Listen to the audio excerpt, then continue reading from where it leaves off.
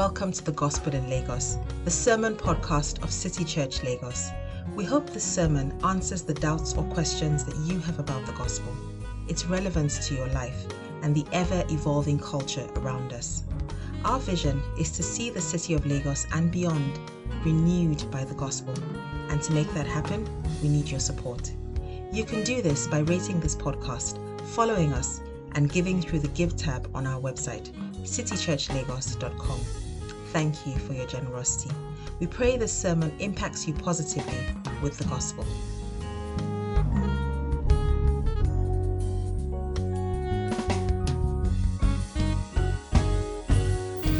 Sometimes, if you want to understand the way the Spirit works, especially in a meeting, sometimes you know that the spirit of prophecy is around, maybe in the preaching or someone gives a prophecy. But sometimes you gauge by the flow and the direction of the meeting. If you listen to all the songs that have been sung today, I have a strong sense of God has already gone ahead of us to address the issues that are in our heart. Amen. Think about, I know we sang that He's the God of promises, He's the God of covenants. The covenant of God and the promise of God is much more important than the constitution that binds you as a citizen to a nation. Whilst people may promise things that they do believe they will be able to deliver, or they are just saying it as marketing gimmicks, when God promises something and He speaks a word, it will come to pass. Amen? And He says that take heart, He has overcome.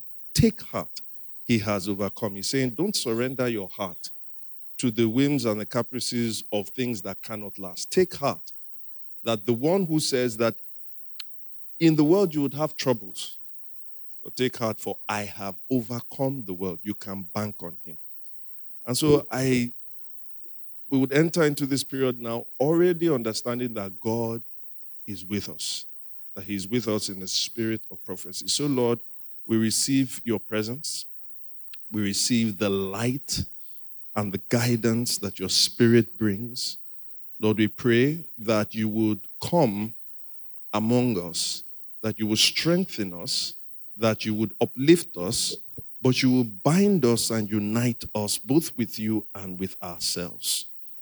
Lord, not just come in this place, come to this nation. We need you. For if my people who are called by my name humble themselves, turn from their wicked ways, seek my face, then I will answer. I would answer them, I would heal their land. Lord, heal our land, we pray, in the name of Jesus Christ. And let the words of my mouth and the meditation of all our hearts be acceptable in your sight, O Lord, our rock and our redeemer, to which we all say, Amen. Amen. Good morning, everyone. Now, if you're wondering why the obvious, there was no Bible reading, and why am I sitting down? It's because preaching is very hard and my back is paining me. Thank you. Thank you. 2 sorries in a congregation of how many people? Wow. No, it's too late. I'm sure some people are saying, what's wrong with you? Is it that I can't play with you again? No. Actually, my back isn't hurting. But the stories were nice. They're actually nice. It was a good test to see how empathetic, how sympathetic you guys are. I'm sitting because in many ways I don't want to preach today. And I'm sure in wonderful churches all around our nation, some people, what they need is to be preached to. But I got, along with some of the staff earlier in the week, I got a good sense that I would just want to talk with you guys.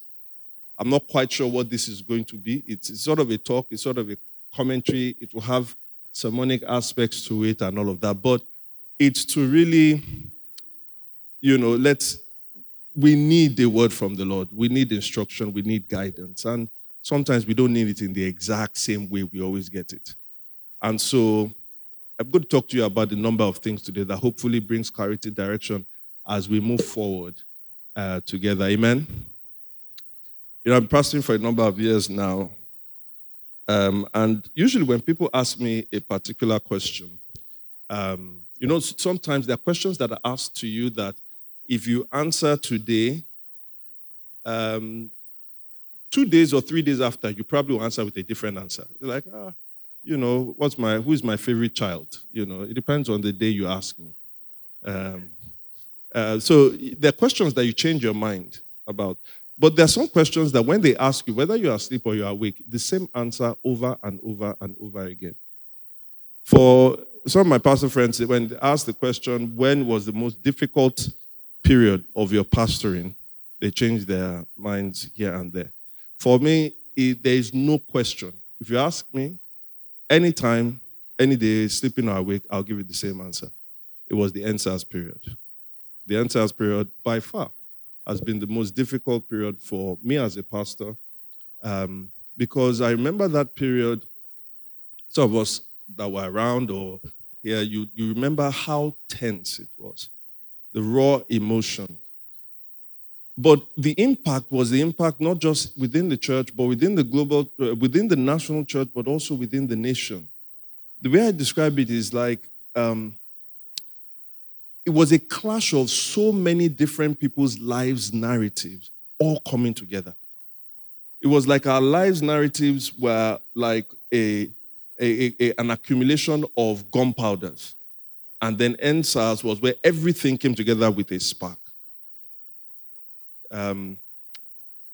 You saw the potential of the tearing apart of our nation because some people felt, and our churches, because some people already felt like they had been torn from within. And, I remember in that period, there was a particular week, I remember I was speaking to people, I was preaching, I was counseling, I was recording videos, I was being interviewed, I was reading, I was reading just to prepare, but I was also reading people's stories. It was so intense. And I remember there was a tweet I put after the incident that broke everything happened. I remember putting a tweet up and saying, pastors, counselors, psychotherapists, psychiatrists, get prepared. You're about to earn your pay. And lo and behold, true to that, the impact and the despondency in a lot of people's lives was palpable. I had an eerie feeling that we were going to have that same kind of thing this week again. And as much as possible, honestly, as some of you know, I totally stayed off social media. I consumed, well, not totally, I did, but not in the way I think a lot of people were. I remember after the voting, I knew at one point, first I knew when 2 states had been declared. And I didn't follow it until they told me that they had declared a winner. I was just totally out of it because I was like, I'm not going to go through this again. And I think the last series really it didn't just help. I mean, for some people that it helped, but it helped to instruct me. But at the same time, I have a responsibility to lead and to know that people are being affected by what's going on. And why I was also really scared was, in Nigeria, we were saved in some ways. Because when you think about 2020, it wasn't just that we had tensions in Nigeria alone. There were tensions in other countries, particularly the United States. You had COVID, and it was more devastating there than almost anywhere in the world. But then you had racial tensions, significant. Remember the Black Lives Matter movement. And then you had the issues of masks wearing that somehow was weaponized. And so you had these political fissures that also entered into the church. And the church, and as I always say to some of my friends, I thank God that I'm pastoring Nigeria, not America. many churches torn apart, many families torn apart. People that we pray for here, when I speak to some of the pastors, it's been horrible. And I was saying, God, I hope this is not going to happen in this country as a result of this election. By God's grace, that will not happen.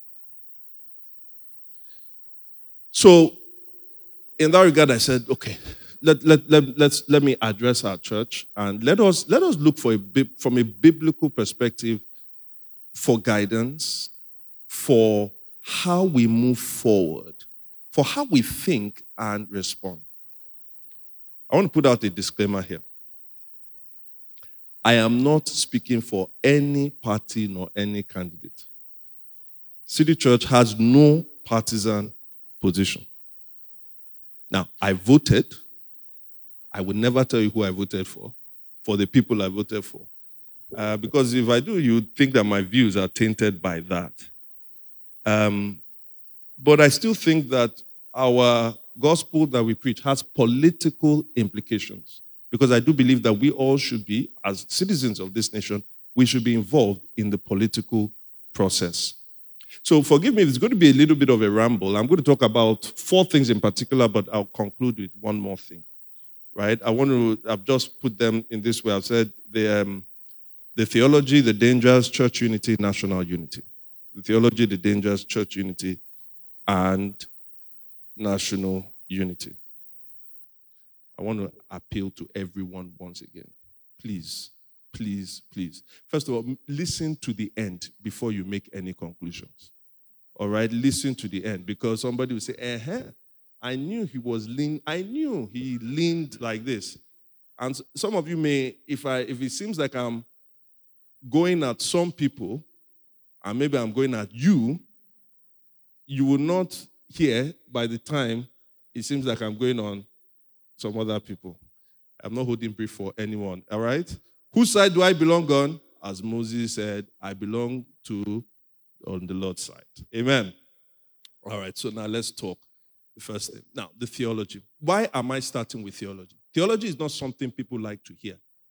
But as someone once said, everybody is a theologian.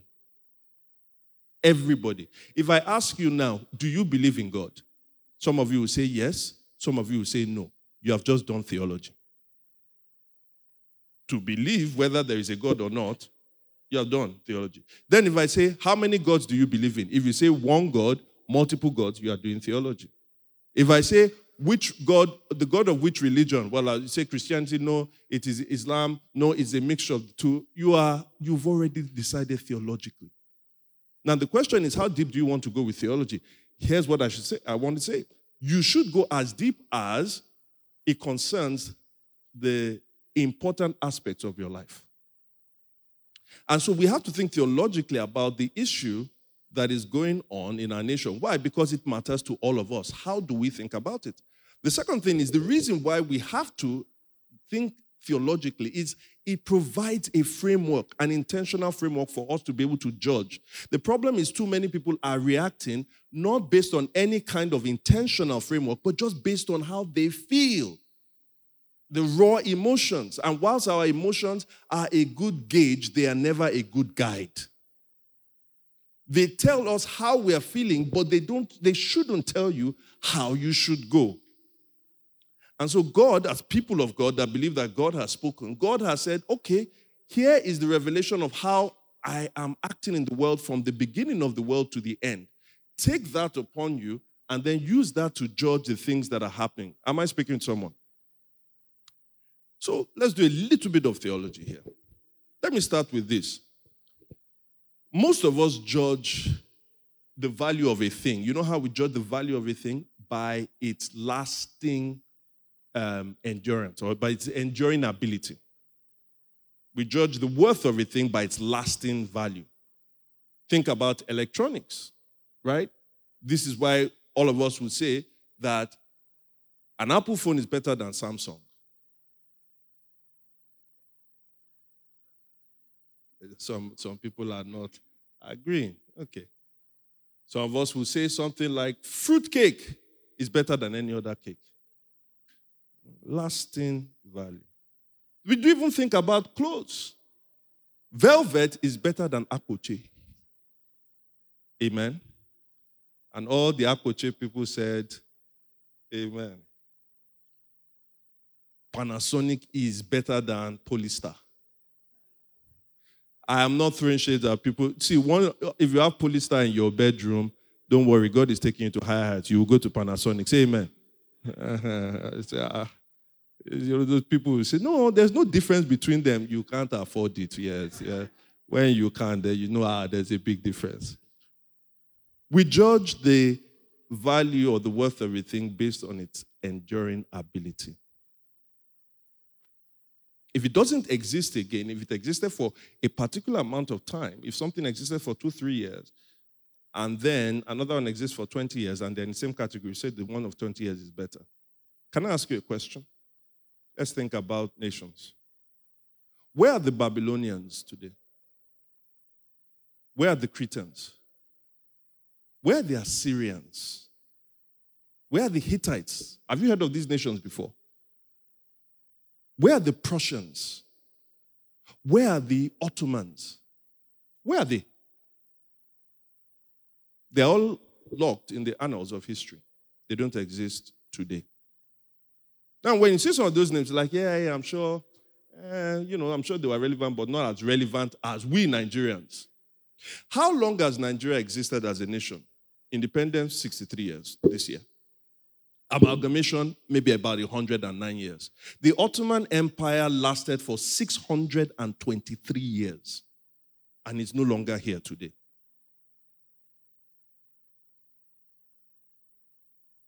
Even thinking about political parties, where is AG? Where is NCP? Where is NCNC? Where is UPN? Where is NPN? Where is NRC? Where is SDP? Where is AD? Where is ACN? Where is CPC? Where do you think PDP is going? The same way. It's the same way APC will go. It's the same way the Labour Party will go. History tells us that. How worthy or of what worth are these things? They do have worth. But the lasting value? Where is the Roman Empire? Where is the British Empire? The empire under which that there was no place that the sun never set on the British Empire. Where is it today? You know what Satan, we were talking about Jesus in the wilderness. One of the temptations Satan pushed before Jesus is in Matthew chapter 4, verse 8. You know what he says? Put it up. Again, the devil took him to a very high mountain and showed him all the kingdoms of the world and their splendor. And then in verse 9, he says that if you bow to me, I will give it to you. In one regard, he was right, because God gave the kingdom to human beings. He gave it to Adam and Eve, right? To have dominion and to rule. But once Adam and Eve fell to Satan's temptation, they ceded that authority to him. And so Satan had a way of ruling over the nations. It was called the God of this world, the prince of the power of the air. So when he's looking at all the kingdoms, he's telling Jesus, they belong to me. Bow like Adam and Eve did, and I will give it to you. He has a way of ruling over the kingdoms of this world. Now, here is the theological bit. Because Jesus Christ has come, because Jesus died and Jesus rose again and Jesus is ascended into heaven, Revelation 11:15 is true. He did not bow to Satan because there is a time that this will be proclaimed. The seventh angel sounded his trumpet and there were loud voices in heaven which said what? Let's say it together. The kingdom of the world has become the kingdom of our Lord and of his Messiah, and he will reign what? And ever and ever. Where is the Prussians? Where are the Romans? Where is even Nigeria going to be? In the eternity, there will be nowhere. Why? Because there is only one kingdom that will last forever and ever and ever. Start your theology from that place.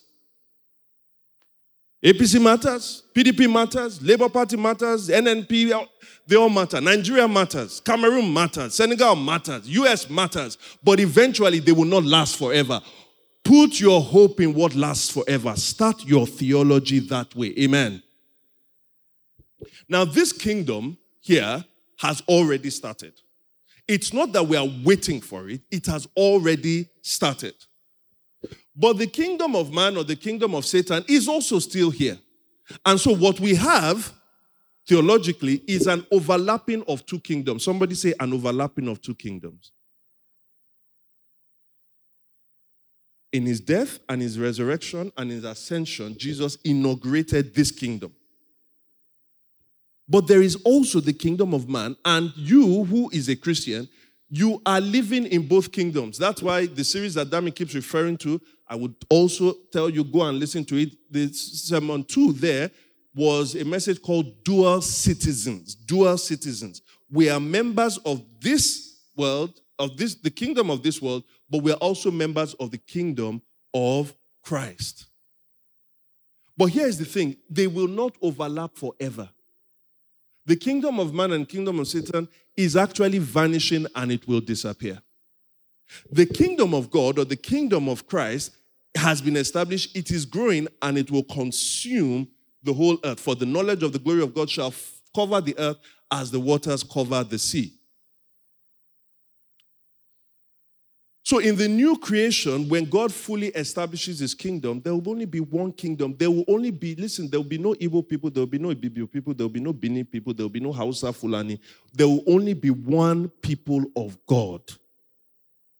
And so the people that are in the kingdom now, look to your right, look to your left. If you see a brother and a sister or a brother, don't look at them first from their ethnicity. The Bible says, no man no more after the flesh. Look at them first and foremost by their eternal status. What Paul says in 2 Corinthians 4 verse 18 is this: we fix our eyes on not on what is seen, but on what is unseen. Why? Since what is seen is temporary, but what is unseen is what? Eternal. So what you can see by the names of somebody is that this person is Yoruba, this person is Hausa. What you can see if you looked at the voting pattern is that this person voted and likes this party. But it says, don't first interpret things only from what you can see, because what you can see is temporary. What you cannot see is eternal. Amen. Guys, this is the most important thing I can tell you. What citizenship is more important for you? Your citizenship of Nigeria or your citizenship is from heaven? Now, let me just tell you, it's easy. It should be from heaven. Why? Because that is the kingdom that will last forever. So that when you now want to approach what has happened, then we have to think from that mindset. Think theologically. Now, I want to talk about 3 other things. I haven't said this framework. But I must also tell you that this framework that I just said for me, it limits me in a positive way. I don't have to talk about every single thing, but I have a lens through which I can speak about certain things. But I also want to say that in terms of what I can talk about, I'm limited because I am not a lawyer. I'm married to one. I'm not a politician. I'm not a political commentator. I'm a pastor. I'm lead pastor of City Church. But I'm also a Nigerian. So I want to talk about certain things that are happening in our world from the perspective of being a pastor, being a Nigerian, but also being a citizen of the kingdom of God. Now, some of it will just come as commentary, but I would beg you to listen well. Eventually, we'll go into some scriptures, but I want to touch on these 3 things. First, what are the dangers that are going around? And there are 4 dangers I want you to avoid like a plague. First one, let's talk about what I'll call political or national idolatry. Political or national idolatry. Remember how we started? This happens when you place more value in politics, something that is very important. But when you place more value in politics than the important role that it plays. when you place more value in politics than the important role that politics plays. Let me tell you about someone in the Bible, a very, very strange guy.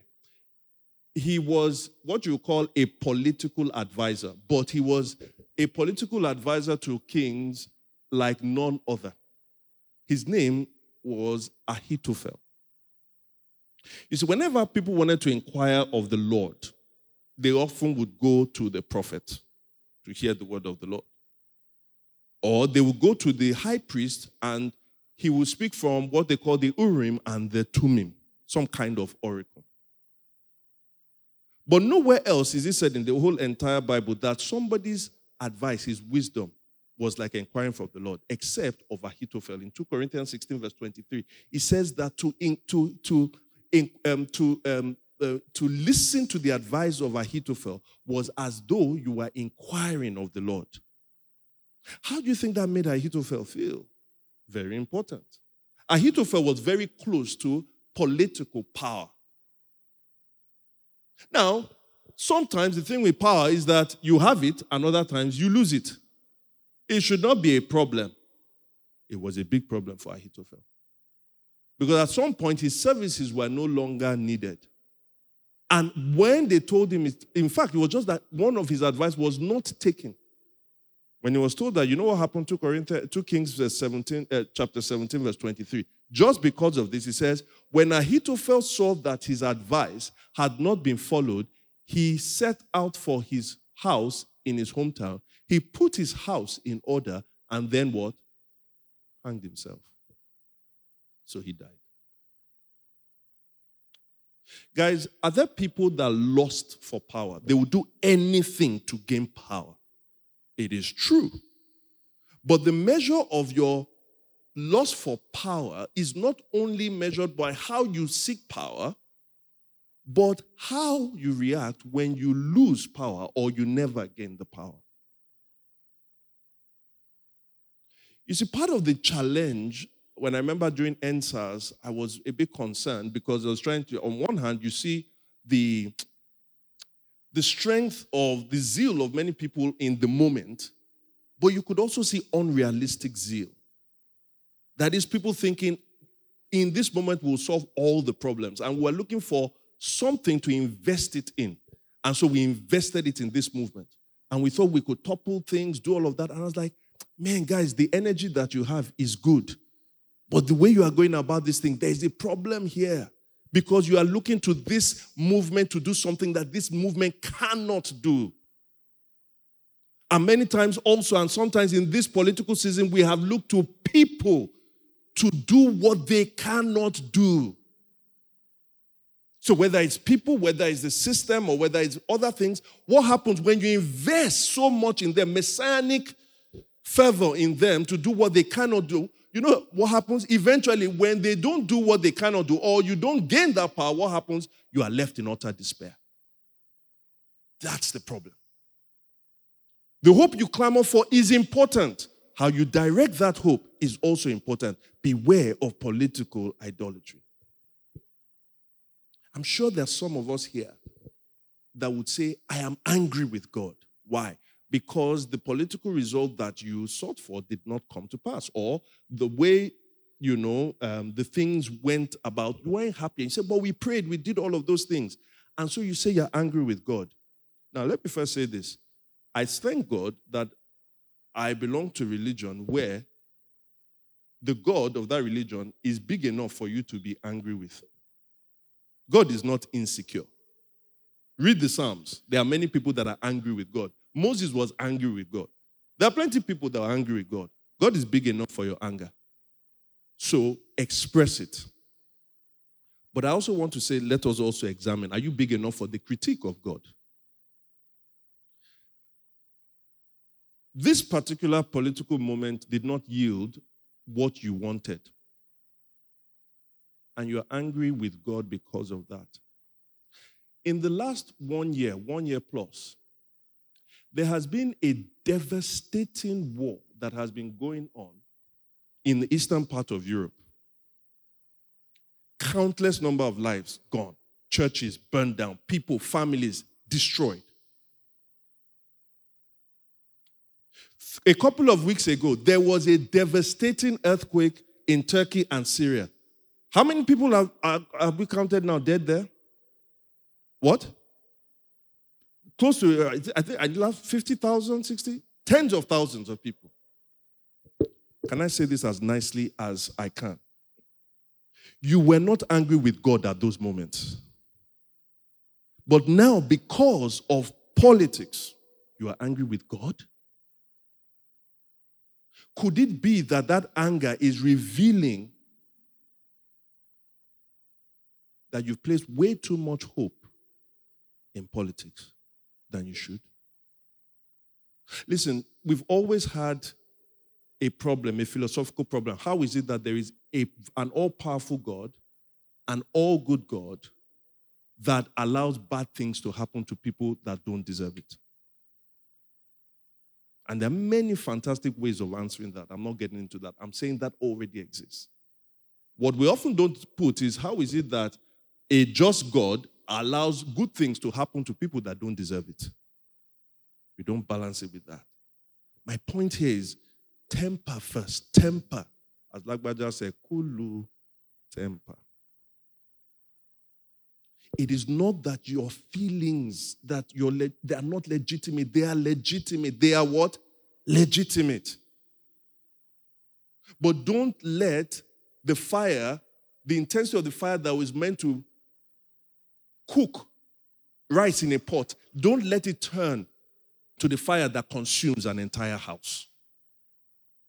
That's what idolatry leads you into. So first thing, beware of political idolatry. Psalm 146 verse 3 warns us. It says, do not put your trust in princes, in human beings. Why? They cannot save. And sometimes when we look at people, when we look at parties, when we look at processes, and we believe that they can save, we don't say it, we will always end up being disappointed. Amen. Second thing to consider under the dangers, tension and violence. You know, one of the things that, I didn't try to do too much media, but I was specific on some. I listened because I went to hear something, to the addresses of the two leading candidates that did not win. That is the Labour Party candidate, and I'm talking about of the presidential elections, the Labour Party candidate and the PDP candidate. And one of the things that gladdened my heart was I saw leadership from both of them. Why? They were intentional in saying, let us be calm. They have their beliefs that they want, but they said, let us be calm. They both asked for no violence. They both asked for no tension. There was nothing in their speeches that was trying to whip up people. They showed leadership. Their spokespersons, that's another thing. And I want to say, if you really believed in those people, follow what they said. But they both said, this thing that we feel aggrieved about, we are going to court.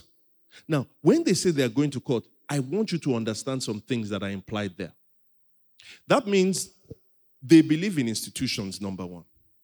Number two, if they believe in institutions, that's the institution of the court, they also believe in other institutions. Like, for instance, there is only one body, institutional body, that can declare the winner of an election. You may not like it, we may say it is flawed, but these people are understanding. They will not go to court if that body had not declared that there was a winner. They recognize the place of institutions. So we Christians, because as Christians, listen, we need to be law-abiding. We Christians should also behave in the same manner. I've seen where some people are saying stuff like, my president is this person. You can't say that. You can feel it, but you can't say it. Because let me tell you, you are allowed to participate in the voting process, but no single individual is allowed to determine who their president is going to be. You can say my president, but your president, it may be your president, but if he's not in Aso Rock, he's not your president.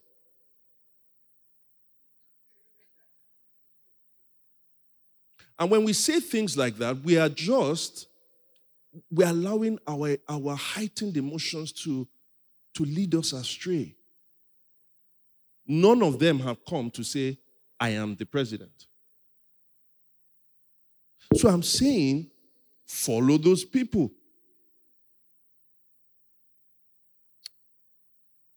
In 1 Peter 2, verse 13 to 17, Peter addresses this, how we should live in a society.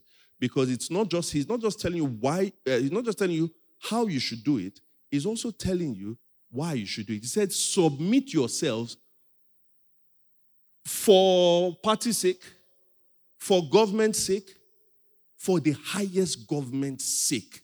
Submit yourself for the Lord's sake, to every human authority. Whether to the emperor, and the emperor was talking about them was a madman, as the supreme authority, but he's saying they're not only, the emperor is not the only authority, there are other authorities under, or to governors who are sent by him to punish those who do wrong and to commend those who do right. 15.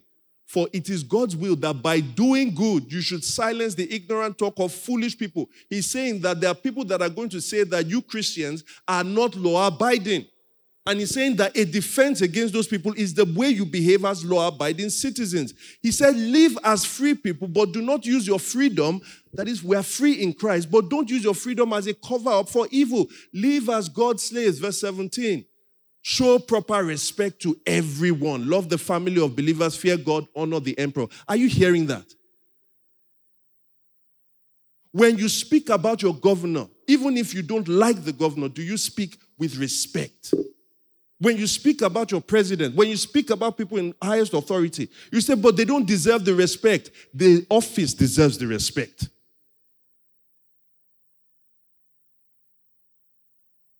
Now, it is not by saying respect.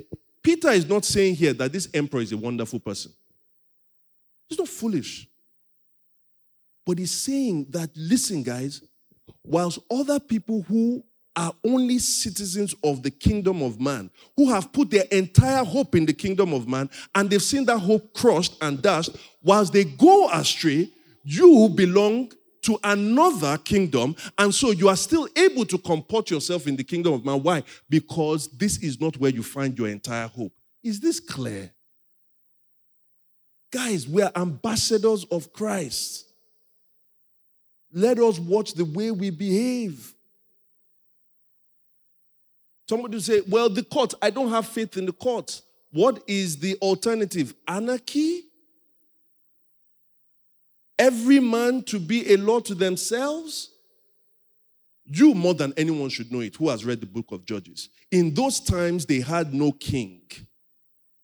And everyone did as they pleased. Is that what we want? Now, we say we want justice. Yes, the court is the only place that we get justice. You say, well, I don't have faith in them. Well, I want to tell you about one guy who once ran. He won. Then a lower court said he didn't win, and so he was taken out of office. He won. And then he won, but they declared somebody else winner. And then he went to court. And the court gave him the power. And then it was contested. And the power was taken from him. And then he contested again. And he then ruled as governor. Do you know who that man is? He's the man that is going to court, one of the people going to court again. I'm saying it's not a perfect system. It's the only system we have. Let us not be the kind of people that stoke up the kind of tension that we should be calming down. I am not saying you don't have grievances. I am saying look at the people that are leading, that have those grievances. Where are they going? They are being responsible. We should also act responsibly. So can I ask everyone here, don't participate in inflammatory rhetoric. Watch and curb your emotions. Don't say things that represent a form of illegality. Nobody will arrest you, but arrest your mouth. Third thing about the dangers. And this I'm really concerned about. And I'm happy, who prayed today? Monisola prayed for. I'm really concerned about voter apathy. Voter apathy. I'll come to, later I'll come to, because it seems like I'm bashing some people now. That's why I said wait till the end. But for those who are disappointed with the result, I can understand your frustration. For some of us, it wasn't even just the result, it was our ability to vote. And I'll come to that later. But can I say this? We live in a federal republic. I know some of us don't really know what that means. We've never cared. But to be a member of a federal republic means you don't only care for what happens at the center, the federal level. That is what happens, the people you vote for that are in Abuja. To be part of a full democratic process, to participate, means that you have to care about what happens at the state level and at the local government level. That's what it means to be a citizen. And sometimes, you know the danger, and why, again, I get concerned. I remember looking at some candidates, I say, "Hi, God, if this man enters office or if this one, he's in a lose-lose situation." Because sometimes we don't understand that process. We believe that a president can do everything. Guys, we don't vote for an emperor. It's a devolved kind of process, a government. So we have state governors, we have state representatives. You should care about that. And so what I'm saying is, don't say, I have participated in the process, I don't care. No, you've not fully participated in the process if you don't go out to vote for your governors and the state and local level. The presidency and the federal representatives cannot do everything. Now, somebody will say, well, but these people are the ones controlling the system. All these bad actors are controlling the system. Let's say I agree with you, and again, I'll tell you what I think about the flaws of the system. But let's say there are people that actually rig the system, people that have, not allowed your votes to count and all of those things. You are not satisfied. The end goal of those kinds of people is not, first and foremost, to stop your vote from counting. Do you know what their end goal is? It's to stop you from participating in the process altogether. If you decide not to go and vote because you are disappointed in the result of last week, they have got you exactly what they wanted. Don't give them that. Show them a tenacity that says, you guys can try everything you want. I will not stop to be a good citizen. How many of us remember there was a lady, I can't remember her name, she has been shown as the hero of last week, and she really is. Thugs came, she had injuries all over her face. She went, bandaged it. What did she do? You will not stop me from voting. I hope they will not stop you from voting. Don't give them that power over you. Listen, you have a right to be cynical. You have a right to be cynical. You don't have a luxury to be cynical in this nation. We all need each other. You don't have it. Can't afford it. But let me also say something again. I have never been more encouraged in the political system of our nation since I have been able to participate, since I've been able to observe in 1999. I have never been more encouraged than this time.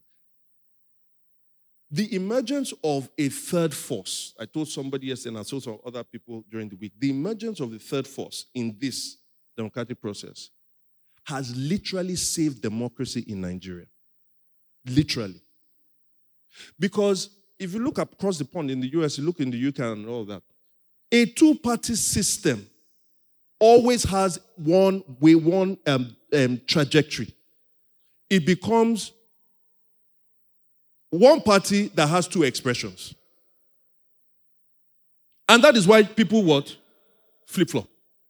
They all just become like one another. So what eventually happens is they are so entrenched, they understand the system, they know that the voters don't count, they understand how to win. Listen, the thing that counts the most in two-party systems that have been there for around is not the election, it is the primaries. It is the primaries. It's decided. One or two people can say, you will be the governor. And it's done. Why? Because they know the people don't care. The people, when it's the election day, they just say, well, there may be a lion outside. All of that. Voter apathy has been the key to keeping them. what you had with this election is, yes, one other person came that many people were zealous about. Do you know what happened? Because that one other person came, the other two knew that it cannot be business as usual. Listen, things have changed forever if we continue to be energized in this way. Because now, at the next couple of elections, just even this state election, people, because some people, listen, it wasn't, okay, some people lost presidency. At the federal, at the Senate, and at the House of Representatives, there were people that we never thought would ever win. So now, all the people at state election are saying, this is what I will do, this is what I will do. Can you see, if we focus on gradualism, not trying to, put up Matthew 13 for me. Let us be wise, guys, because sometimes the problem is we look for things to happen in the timing that they cannot happen. Muhammad Ali knew that he could never knock out George Foreman with one punch.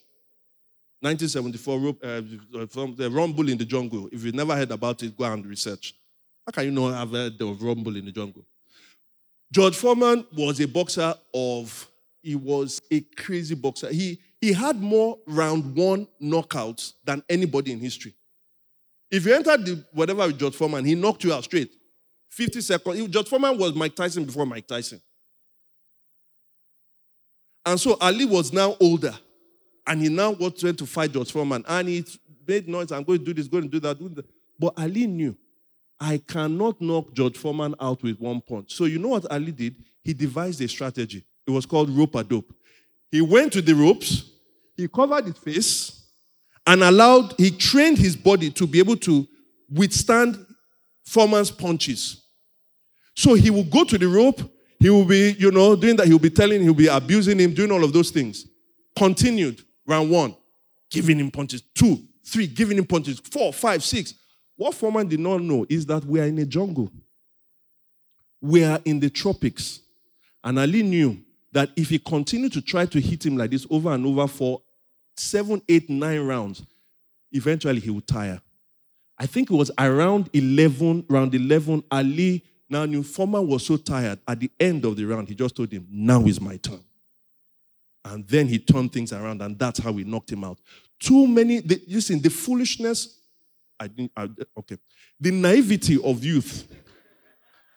The naivety of youth is things that changes are meant to come in an instant, whereas they are meant to come gradually.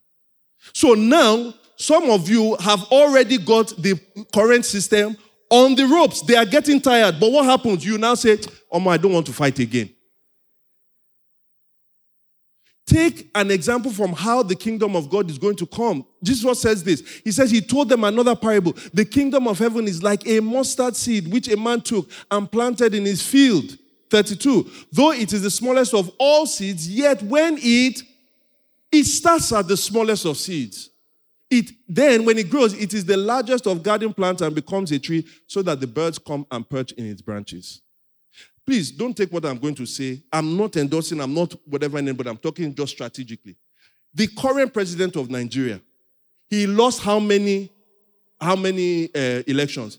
He came in 2003, he came in 2007, he came in 2011. And people are thinking, why doesn't this man just go? He was building his base. He didn't lose the same way in 2007 as he lost in 2003. He didn't lose the same way in 2011 as he lost in 2003. So at some point, people knew if we want to win, we need to merge with this guy. He thought long term. But sometimes idolatry pushes us to say, it's going to happen now, it must happen now. And when it doesn't happen now, how many of you have boiled rice, put rice inside the water and just, rice? Don't you put fire and wait for 30 minutes? It grows. So don't be cynical about what has happened. Things have changed and have changed for the better. Now, if you believe in the process and you think that this is the way to go, build on that progress. Build on that progress. Don't just catch out. I had small privilege of speaking once to one political candidate, and I told him, I said, you may not win. If you don't win, I want you to win. But if you don't win, I said, don't be here for the short term. Come back. Build. And that's how we have to think. Final thing I want to talk about under the dangers. It's about prophets and prophecy.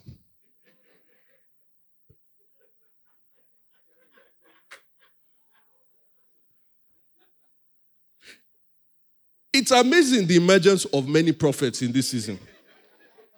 You know, the election period is like the womb of the prophets. All over. I'm telling you, like this one said, just check my YouTube feed. They're just sending pastor this, prophet this, the word for 2023 for the election and all that. They are everywhere. Now, let me say this very categorically. I believe in prophecy. And I believe in prophets. And I will continue to believe in prophets and prophecy. Why? Because the Bible teaches about prophecy and the Bible teaches about prophets. You can't get me. I've seen prophecy fulfilled in my life. I've given prophecy to people that have been fulfilled. You cannot shake me away from prophecy. I have seen it in the Bible and I've experienced it. But it is because the Bible that tells me about prophecy and tells me to believe in it, because that Bible tells me that same Bible tells me I must test all prophecies. 1 Thessalonians 5:19. Listen to what it says. Don't quench the spirit. So if you are seeing bad prophets around, don't quench the fact that God still speaks. But verse 20 then says, do not treat prophecies with, there's a tendency to, 21, but it says, but test them all, hold on to what is, and then verse 22, reject every kind of evil. So there are evils that come through prophecies. Some prophecies are untrue. Some prophecies are with timing to know if they are true. And some prophecies are just irresponsible for being put out there. It's true. I've seen some, I'm like, this is irresponsible. A man of God once said, if you have a true relationship with God and you operate in a prophetic, he said, there's such a thing as having holy secrets. He said, me and my wife, there are many things we do in public, so many things, but part of why my wife and I have an intimate relationship is that we have secrets you don't know about. How can you have everything that God tells you have to say out, and you're not weighing whether to say them? So that's what I mean by some prophecies are irresponsible for putting out there. Now, not to miss out on the party, I also gave a prophetic direction, didn't I? Everybody, they said that one is a prophet. Hey, me too, I'll be prophet now. What's going on? But mine was more like a prophetic direction of how to pray. And I stand by it because I think from what I've seen in the last election, all around, that actually it was being fulfilled. And what we said was that in this election, God was going to raise up Joash's and Nebuchadnezzar's. But that God was going to do his will through them. Who are Joash's? Give me 2 Kings 11, 3 and 12. Very simple. Joash, he came in a setting where there was a queen who annihilated her son died, who was the king, and so she annihilated the entire royal family so that she could be queen. But somebody hid Joash. And so it says he remained hidden with his nurse at the temple of the Lord for 6 years while Athaliah ruled, verse 12. And then it says that Jehoiada brought out the king's son and put the crown on him. Notice, he was hidden, and the next thing that happened was the crown was put on him. He presented him with a copy of covenant and proclaimed the king. And I remember when that prophecy went, so people were like, amen! I was like, God is that. I'm not saying anything. They were like, they already had visions of who they saw there. But we said there would be Nebuchadnezzar's as well. And what did that mean? Daniel chapter 2, verse 47 to 49. Daniel 2, 47 to 49. The king said to Daniel, the king, wicked king, Nebuchadnezzar, wicked man, very wicked man. But he said to Daniel, surely your God is the God of gods and the Lord of kings and a revealer of mysteries. This is when Daniel interpreted his dream, but first gave the revelation of the dream. See how wicked Nebuchadnezzar was. He didn't just ask for the interpretation of the dream. He asked for the dream itself. He said, if you know the dream, then I'll know that the interpretation is right. And then when some people said it can't be done, he said it can't be done. I will kill all of you. So, but Daniel actually made the test. And then he said, he's the Lord, and the Lord of kings and a revealer of mysteries, for you are able to reveal this mystery. Continue. Then the king placed Daniel in a what? So we are saying that if you think there are wicked people that will come to power, they will come to power, but they will take the people of God and put them in high positions. He made him ruler over the entire province of Babylon and placed him in charge of all his wise men. And it wasn't just that Daniel was promoted. You know what happened? Because Daniel was promoted, verse 49. Moreover, at Daniel's request, the king appointed Shadrach, Meshach, and Abednego administrators over the province of Babylon. Guys, don't despair. Let us pray in line. Well, now you have to test this because you must test every prophecy. But if you believe this is true, here's what I'm saying. As far as I'm concerned now, as long as the courts don't do anything, there's been declared winner. I've set my mind. The person that is going to be elected, I've started praying for him. I've started praying for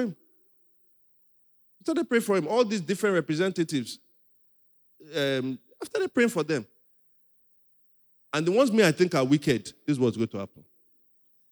The ones I don't think are wicked, they will do the Lord's will. That's what we should be doing as people that know that the Most High rules in the affairs of men. So, as I said, you can judge that prophetic direction, but I want to say this. It's your job to weigh all these other prophecies. I have heard out there, in my estimation, some prophecies I don't think are the best. Some people are promising hope where there is little hope. Some people are predicting disaster in a way that may be akin to stirring up conflict, even though they are not intentionally trying to do it. And there are those that are further, with their prophecies, further entrenching the political idolatry I spoke about. As a pastor of this church, I will say, I want to warn you, be careful. Wait, but be careful. The reason why I say all of this is part of the problem I've seen with the prophetic movement in Nigeria and Africa at large is prophecy is not subsumed under something that it was meant to be subsumed under, which is sound theology. So prophets are running among their hearing, but their hearing is not interpreted well because theology, sound theology, is meant to help you sift out what is good and what is bad. Let me give you one quick example. In 1 Corinthians chapter 14, verse 36 to 38. See what happened. There were some people saying some stuff in the church in Corinth. And Paul was telling, how far now? You guys, this thing doesn't make sense. He says, so, or did the word of God originate with you? Or are you the only people it has reached because they had revelations? If anyone thinks they are or otherwise gifted by the Spirit, let them acknowledge that what I am writing to you is the Lord's command. That's verse 37. Paul has been teaching since 1 Corinthians 12, verse 1. He has been giving apostolic teaching. So he's saying whatever prophecy that you have must be subjected to what? Apostolic teaching. Verse 38. And he says, but if anyone ignores that what I have taught is the Lord's command, they themselves will be ignored. So notice before I said I brought this prophecy again, what I first did was to set a theological framework for how we can then interpret whether things are right or wrong. Guys, be careful. Test all prophecies. Amen. All right, so those are the dangers. Let me quickly talk about church unity. If you want to know more about this, the fourth sermon in that series is called Divided in Politics, United in Christ. The church of God in Rome in Paul's time was a good church, but it had significant problems. They were dividing over their ethnic issues, and their ethnic issues was giving rise to many other things. Paul had a strategy. Paul had preached most of his missionary journeys in the eastern part of the Roman Empire. So now Paul wanted to take his mission to the western part of the Roman Empire. He wanted to go to Spain.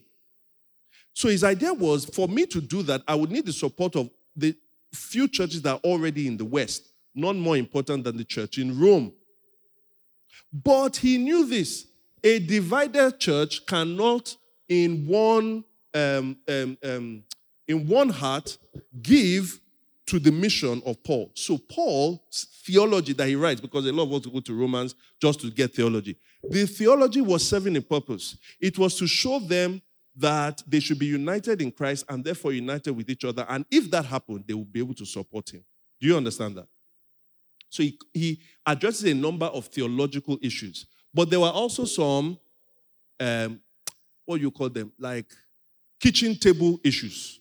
In Romans 14 verse 1, he says, there are things that we call disputable matter, except the one whose faith is weak, without quarreling over what? Disputable matters. Now, these disputable matters had to do with what you ate and veneration of days. They were secondary theological issues. In this context, Paul still advocated for unity, despite the fact that there were secondary theological important issues. These issues were important too. Are you following me? But he still advocated for unity. What does that mean for us? In this church, for the presidential election, in this church, I know people that voted for the Labour Party. They told me. In this church, I know people that voted for PDP. They told me. In this church, I know people that voted for APC. They told me. In this church, I don't know anybody that voted for NNPP. But that's neither here nor there.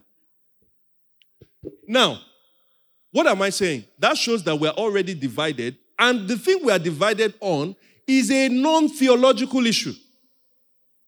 If Paul can say we should be united despite having differences in secondary theological issues, should we be divided when we have differences in non-theological issues? Does that mean those issues are not important? Wait. Does that mean those issues are not important? You know why Paul advocated for unity? Because there are times when Paul says, don't allow this kind of thing to happen in this place. A man is sleeping with his mother's wife. Paul didn't say, well, some of you think it's right. Some of you don't think it's right. You know, who are we? Let us all act. He said, send that guy out. So why is it on this one, Paul is saying they should stay? Because these things are important. These things were important. Paul understood something. In Romans 14 verse 2, he understood something. He said, wow, who sent you this fly? Fall down and die. You don't know, enemies are everywhere. You have to. It says, Paul says, one person's faith.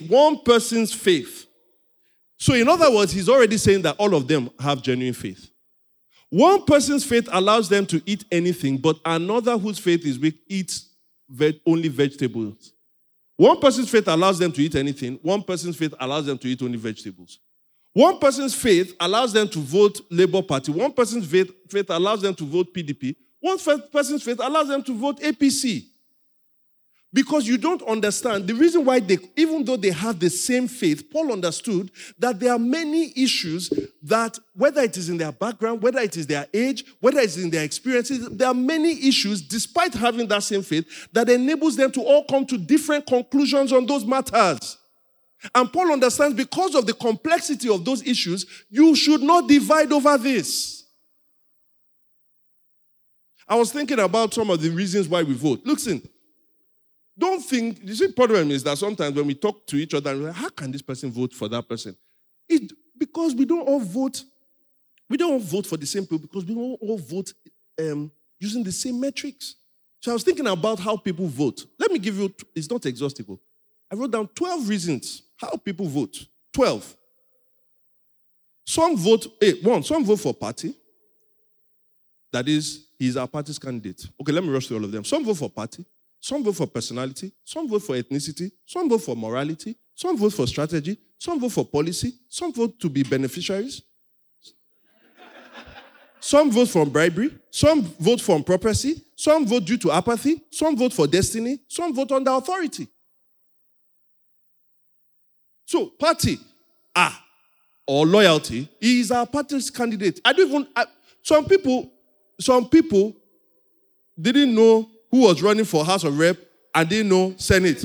But they knew the party that they want to just went and just put. It's the party.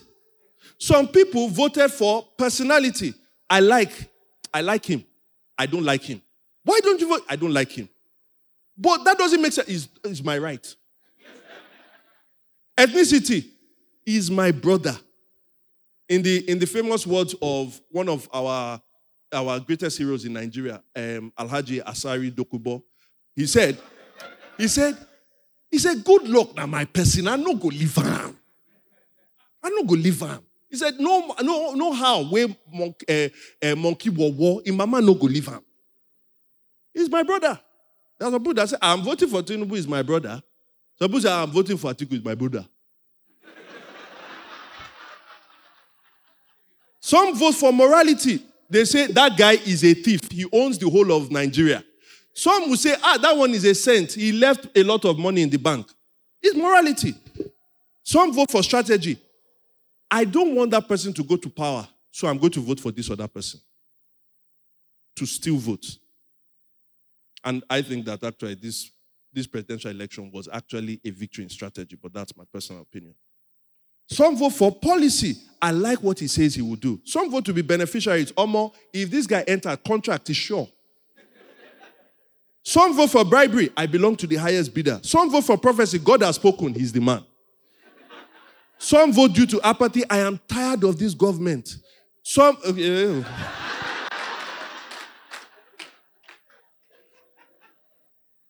vote for destiny. Some vote for destiny. They say, I ain't go win. And I like to be on the winning side.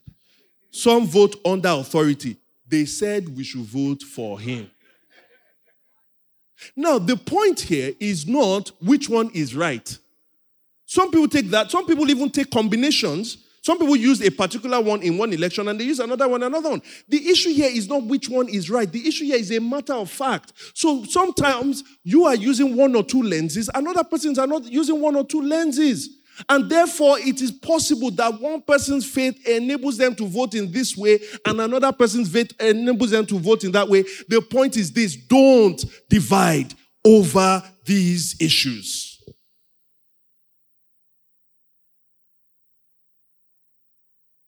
In Romans 14 verse 5, this is what Paul says. Romans 14 verse 5. One person considers one day, I'm going to change it. One person considers one party more sacred than another. One considers another party like every day. Well, okay, it's not working. One person considers one day more sacred than another. Another considers every day alike. Each of them should be fully what? He gives that liberty.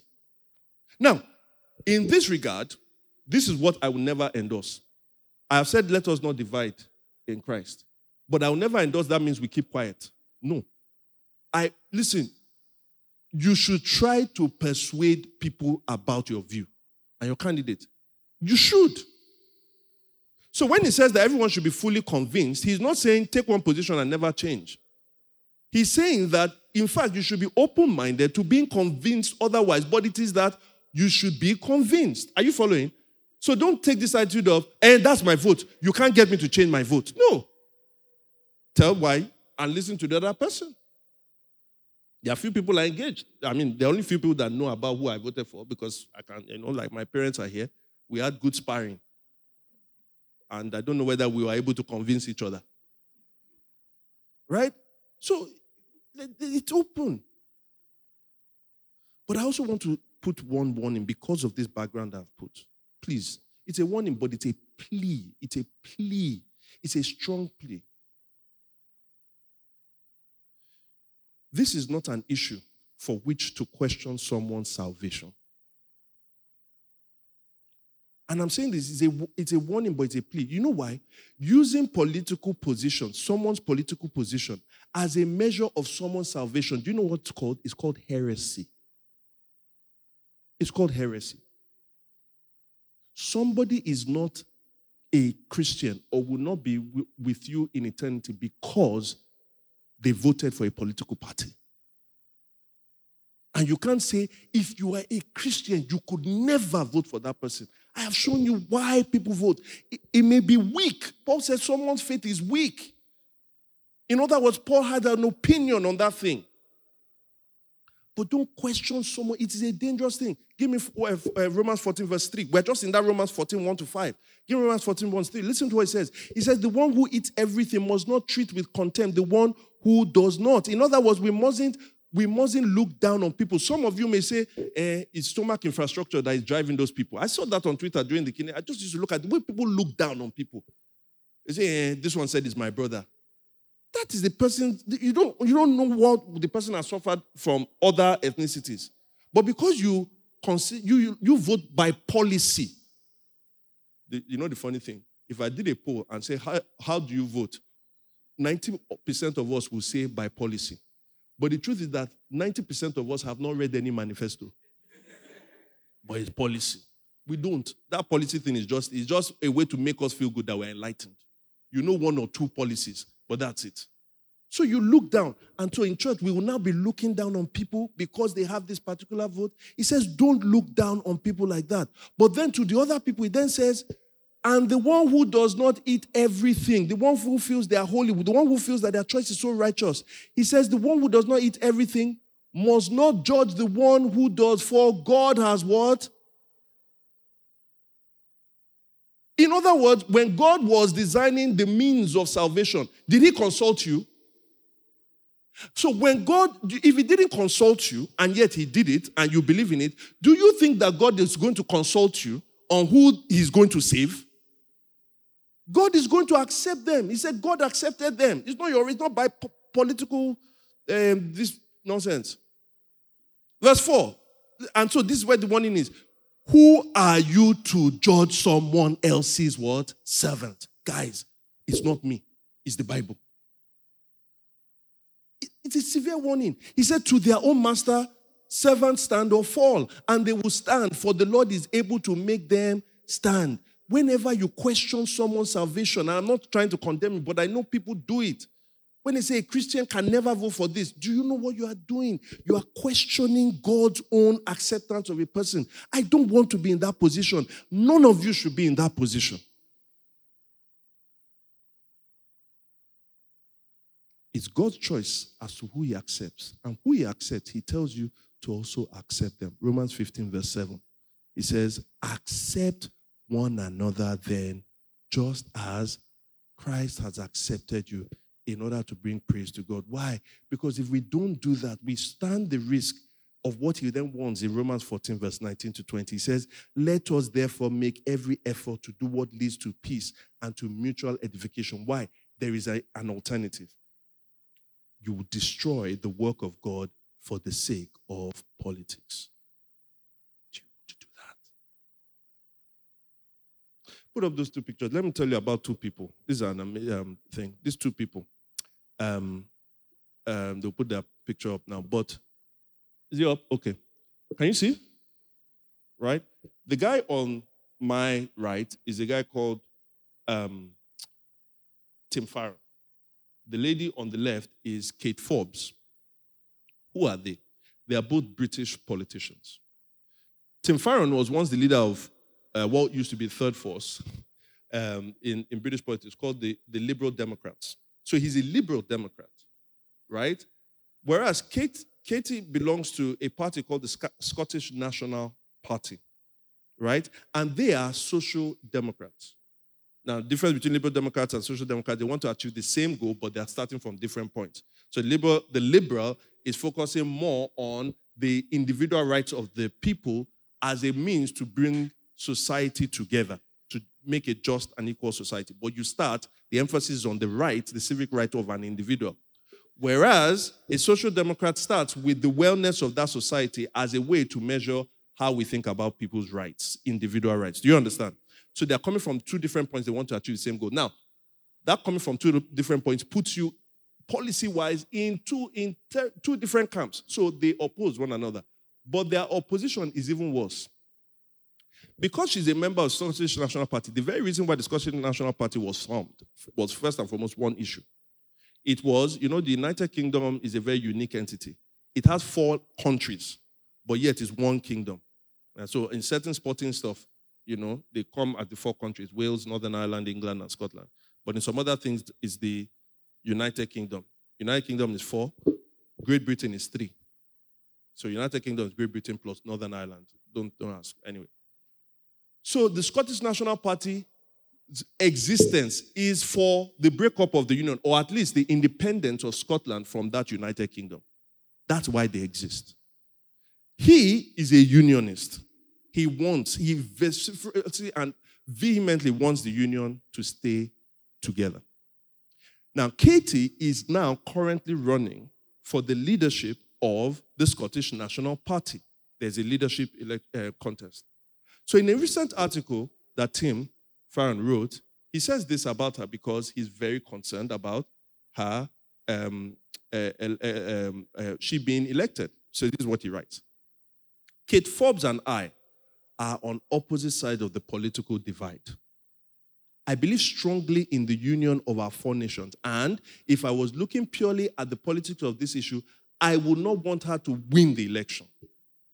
He says she is the biggest threat to the unity of the United Kingdom. Do you think he's on the same side with her? And then he follows with this sentence: but she is also my sister in Christ. And so I am praying for her. Because her views on marriage, gay marriage, her views on sexuality, sex outside of marriage, they've all come to the fore and people are attacking her. And he's saying, Katie na my person, I no fit leave am. They are divided in politics, but there is a greater thing that unites them. Notice what he's not saying. He's not saying, I am now going to be a Scottish nationalist. No. I oppose her views. But I can pray with her, and I'm praying for her. Guys, isn't this beautiful? That's what God wants to do with us. And I think it's a template for the last thing I want to talk about. How do we take this kind of thinking into our discussion on national unity? National unity for us here as Nigerians, and even when we talk to other people, there are 2 things I just want to point out. The first one is this: 2 things that matter. Truth matters. I remember our late president, President Umar Yar'Adua. In 2011, he won the election. But that election had a lot of irregularities. And I was using somebody that I respect to the highest regard. He's the bishop of the Catholic Diocese of Sokoto. He's a man called Bishop Matthew Kuka. Fantastic man. And Matthew Kuka was recalling that incident. And this is what he said about the election. And I remember this, that Yar'Adua did. Yar'Adua said, after he'd won, he says, I am holding a tainted prize.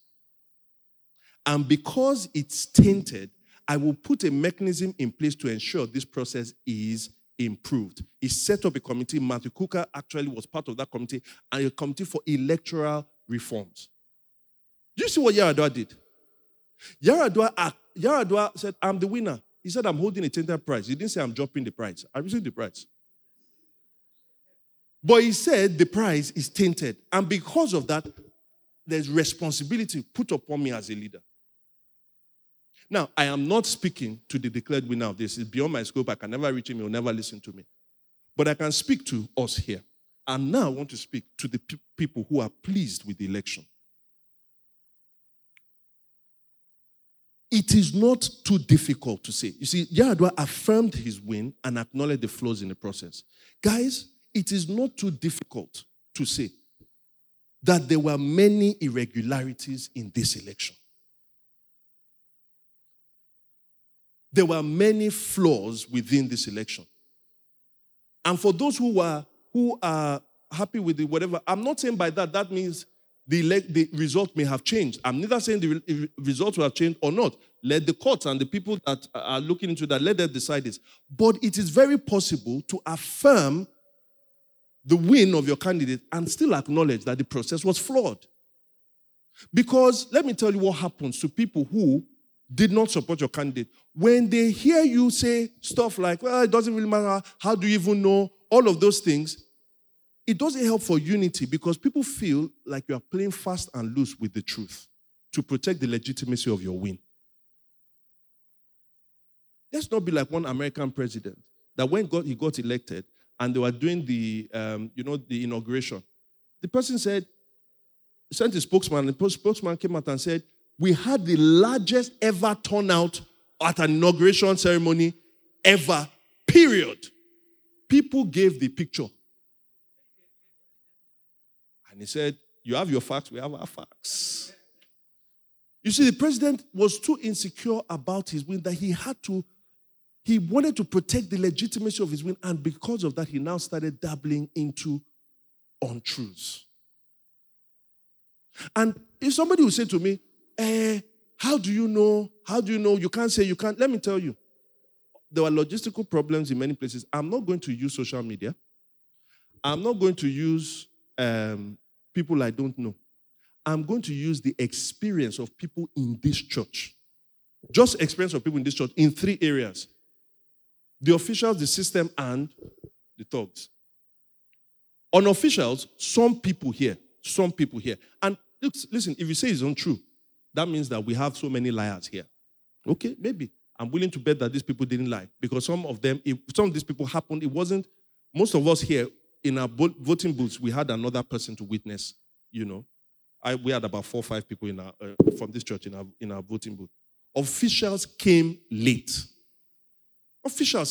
Our own, they came at 12. Some people's own, they came like 4 or 5. Some places I know, officials did not turn up. So some people, thuggery, actually, when they wanted to vote, the thugs came and scattered it, so they couldn't vote. Again, I am just talking about witnesses from here. Other people, the thugs intimidated them. Then when you come to the IT system, for some people, a lot of people, but the results were not uploaded immediately as were promised. And for some people, there were discrepancies in the results that were written and discrepancies and the results that were put up there. Guys, we can say this is true and yet not conclude on the result. But if you continue to say, who knows, then what you are proving is that you are not really about the improvement of Nigeria as a whole, but in the legitimacy of the person you voted for. Whilst people of the world can do that, we have no right to do that. We are the people that believe in the one who says he's the way, the life, and the truth. Because this thing is deep. There's a political commentator who just recently passed away that really helped me in America. It's a man called Mark Shields. He had decades of, like 50 years of experience in politics. Mark Shields said something I've never forgotten.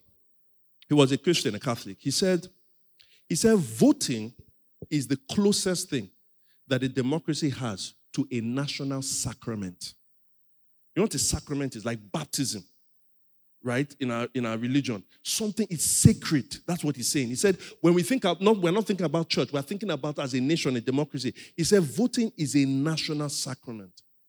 Now, when people come and say, I had thought for 4 years, I planned my life, everything, so that my name, my value can count. This sacred event, I am actually trying to do it. And they say, these things did not enable my vote to count. And you say, well, who knows? Do you know what you are doing? That is what we call profanity. When you violate something that is sacred, what those thugs did was profane. Because it was a national sacrament that was violated.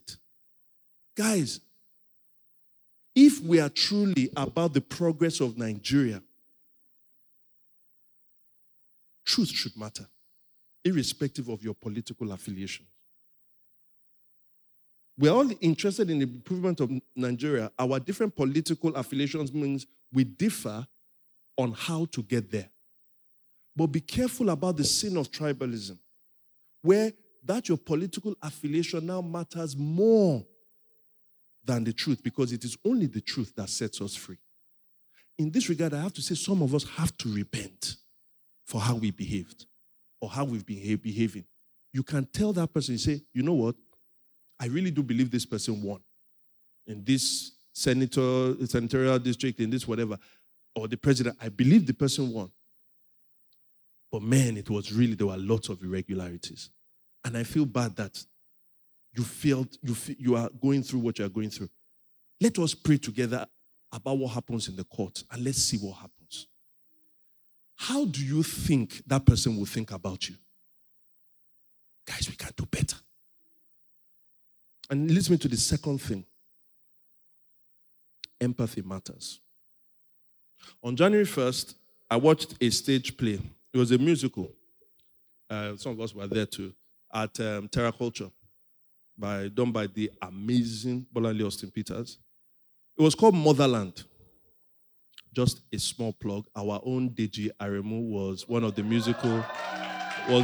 musical producers on that. And this show, it was different. It was talking about national unity, but it was exploring the complexities of it through a musical. And the setting was, it pitted the younger generation against the older generation. And through that play, you could see how we often think differently. The young, in their zeal for wanting to see things better for them, forget that the old were once young as well. So they start to question the zeal of the older generation, and they accuse them for not doing enough. It was because you people didn't do enough. Look at the mess Nigeria is in. Because whenever there's a problem, everyone looks for an enemy to blame. But on the other hand, the old saw the naivety of the young. And they are sometimes resentful towards them because they didn't feel that they properly acknowledged their worth. In summary, let me tell you the thing. Both of them were not seeing each other. They were not seeing their pain, neither were they seeing their value. And if we are going to move forward, we need unity across many lines. Ethnic, yes, and all that, but even generationally. We need to come closer together and listen better. Many times when people get into arguments about this, you just throw your own candidate is this, your own candidate is that. You people self, you have no respect. You people self, you are too lazy. You people don't even care. You people is for national interest. We just keep throwing things on each other rather than sit down and listen to our values and listen to our pain. If we sit down together, maybe we can ask questions like this. Maybe we can listen to people talk and say things like this. What does it mean to live my life? Do you know what happened to my parents? What does it mean to be a minority in this country? What does it mean to have all this zeal and not get a job? What does it mean to have these qualifications and not get a job? What does it mean to consistently offer advice to people who don't yield and then eventually their lives end up in a disaster? We're going to move on in national unity. We can do better in empathy, filling each other's shoes. Because no one generation matters than the other. The great Dietrich Bonhoeffer said this. He says this, and it's only something you and I can really do as Christians. He says, only love gets close enough to know. We can get closer to each other. Let's bridge the proximity gap, not just space-wise, but in our hearts. You see, proximity is what makes us weep at a tragic situation. Distance is what makes us nod and scroll to the next video. Proximity. Guys, if we can live more Christ-like, as Paul says in Romans 15, 1-3, our nation can heal. He says this in Romans 15, 1-3, we who are strong, or we who want, ought to bear with the failings of the weak and not to please ourselves. Verse 2, it says, each of us, don't look to the other person, each of us, you, each of us should please our neighbors for their good to build them up. Verse 3, and then it says, for even Christ did not please himself. So those are the things, but let me close with this. Some people would say, yeah, but I'm angry with God. God, I'm angry with you. And what's beneath that is this. You are saying, God, do you care? Do you care at all? Do you care about justice? Because that's what we've been denied. And we've been denied for a long time. And if you are that kind of person, can I appeal to you? Don't be, what you are going through really does matter, but please, rather than becoming a prisoner of the moment, lift your eyes to the transcendent. What do I mean by that? God is truly a God of justice. In the Bible, from the past to the future, it shows that God cares so much about justice that he's bent all of history towards justice. Remember the kingdom I spoke about that has already started? Do you know how it ends in Jeremiah 23, verse 5 to 6? This is how everything ends. If you think that you don't get the ruler or the president or the representative that you want that actually will do things justly and wisely, he says, don't worry. He says, don't worry. Why? The days are coming. It's just a timing issue. The days are coming, declares the Lord, when I will raise up for David a righteous branch, a king who will reign wisely, and say it together. Verse 6. In his days, Judah will be saved, and Israel will live in safety. This is the name by which he will be called, the Lord our righteous Savior. You know, there was a man whose life was really all about justice. From his 20s, about public justice. He preached about justice. He organized about justice. He sacrificed so much, money, everything, time, about justice. He lost his life before the age of 40 because of justice. By the time they looked at his heart, they said, this man's heart was not the heart of a 30-something-year-old. It was the heart of a 60-something-year-old because he worked for justice. He didn't see the justice in his land that he wanted. But he had a faith to work for justice in the present. You know why? He lived by a quote that says this. He believed in Jeremiah 23, verse 6, 5 and 6. He says, the arc of the moral universe is long, but it always bends towards what? God is bending history towards justice. So you say again, no, but okay, that's so abstract. Does God care for me? I don't have the luxury of waiting for things to be better. Does God care about me? He does. Again, I'm saying, don't just look at don't be a prisoner of the moment. Lift your eyes to the transcendent. God cares so much for you and your eternal well-being. Remember we said truth matters? He sent someone called the truth. Remember we said empathy matters?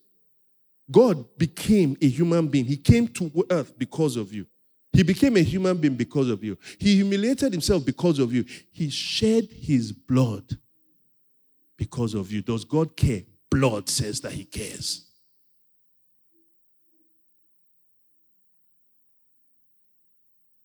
Our voting matters. But what is voting ultimately? Yeah, it's a sacrament. But it's a sacrament that says this, at least in the context of Nigeria. It's a sacrament that says the labor of our heroes past to secure the voice of the people regarding their immediate destiny matters. That's what voting says. But the thing that you see before you here, this communion, this bread and wine, is a sacrament that says the labor of our hero Christ to secure the voice of God regarding our eternal destiny, that matters. Does God care? Yes. Your voting matters, but the communion matters more. And in the day of when Christ comes, you and I, irrespective of our political differences, we will sit on the table of fellowship together and saying, God alone is worthy. God alone is worthy. He is the God of justice. He is the God that cares.